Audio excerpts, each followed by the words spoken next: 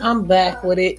I wanted to reflect on love and what people may consider it to be, and it's not just a four-letter word and it's not just something intangible, right? It's an action. And I know we in 2020 and, everything is done socially and stuff like that. It's so easy for you to hook up, talk, communicate, so on and so forth now. It's getting easier and easier. But the world is getting more and more toxic and it's getting more and more sick. And the people that's in it are getting sicker and sicker by the day. And there's so many people out here starving and looking for attention in the wrong way. It's not even, it's beyond me. It's beneath me and it's beyond me, right? But I just sit back and I just be like, damn, I just see shit.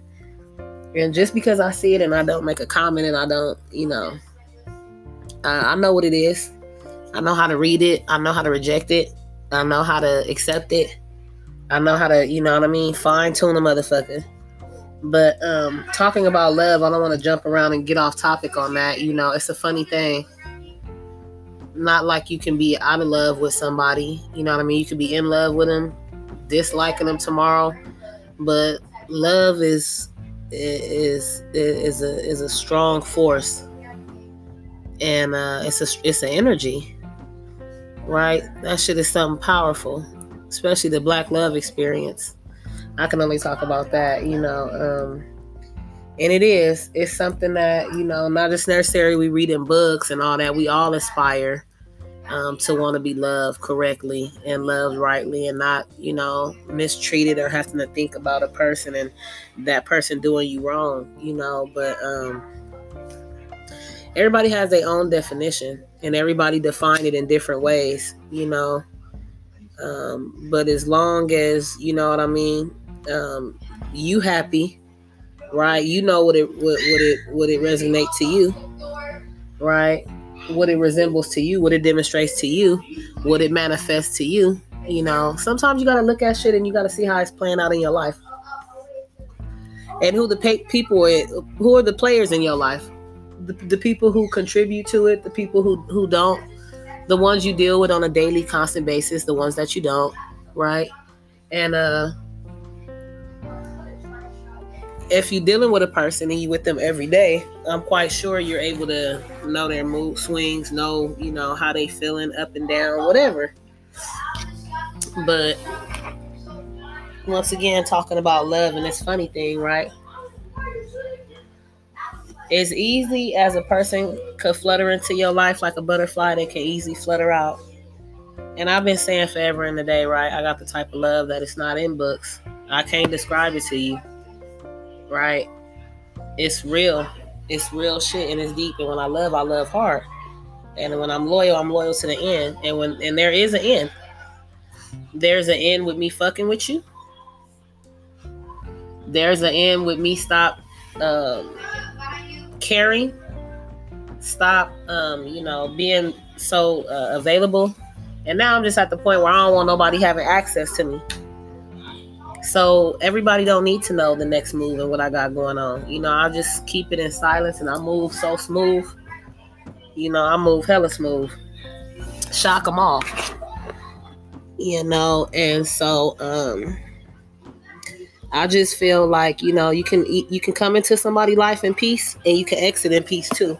It don't have to be in chaos. It don't have to be a disruptive energy. It don't have to be a hateful thing, right? It can actually be done in love. I know y'all probably don't want to hear that, but that's what I'm about and that's what I come from and that's what I know. So I don't really know how to deceive and hurt a man and be evil to him. I know I have my ways, right? But I don't use those ways on nobody. I kind of like just find another solution to it. But with me, I have a cold way of ghosting, shutting people down. What was I gonna say? I go in hibernation. Translation for hibernation is I silence. I give the silent treatment. And I know that it's terrible and it's not good because you can just leave a person thinking and guessing and wondering and pondering and fucking their head up. But, we taxing niggas' mental health. And, I jump around, I'm all over the place, but I'm serious. And I'm serious about me and my love, and I won't have it played with or tampered with. Like, it's not something that you gotta tread lightly with that. Very. So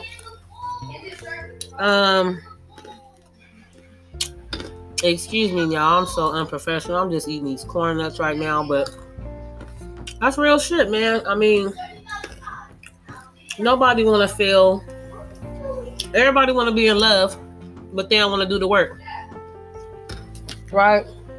And when you hop into new relationships, you got to start off with a new bag. You got to start off in a new space. You can't move in that same negative space you was just in, or you have bringing them same problems from that guy to this guy and this person to that person. Like, it don't work like that. You better go sit down and heal, figure out your problems, work on your demons, whatever it is that you need fixing internal, you need to fix that shit. You need to call out your shit, own up your shit, right?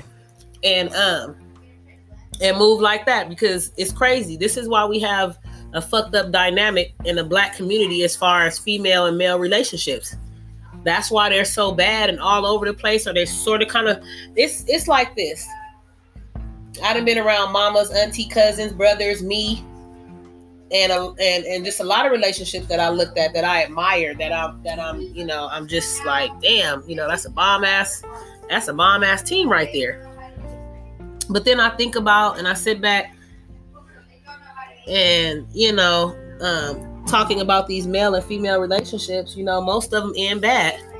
To where, not to the fact of where the person is in jail and we going through all this different shit, court shit, child support. I mean, it's a lot of shit up under this umbrella we could chitty chatty on, right?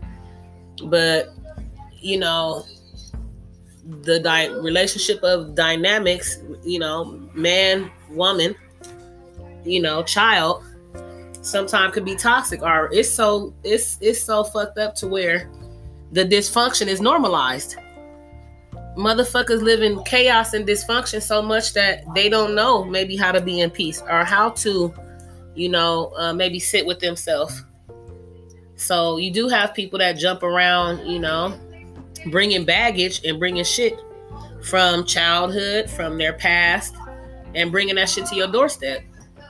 And I mean, literally, I done had babies dropped off at my doorstep.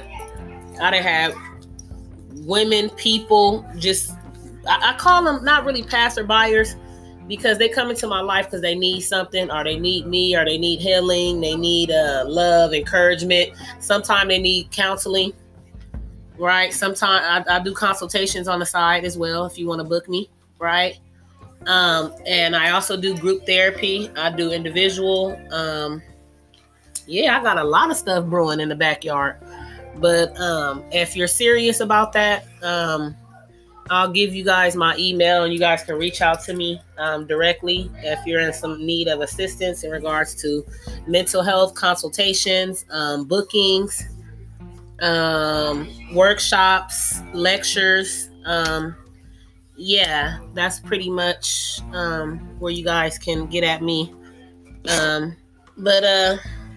Make sure that you're trying to work on yourself. Work on yourself before you start looking outside yourself, right? You got to work on you, and that shit is an inside job. That shit is internal. And I feel like when you work on you, you can work on other things, and you can help out and help other people. But you can't do that when you're not helping yourself. How are you a service to yourself? You a service to everybody else, but you're not a service to yourself. How that work? You got to be loving on you and making sure you nice and good to you and treating yourself good. And we talking about purpose, relationships, and loving on you. You got to love the shit out yourself. Because this motherfucking world don't.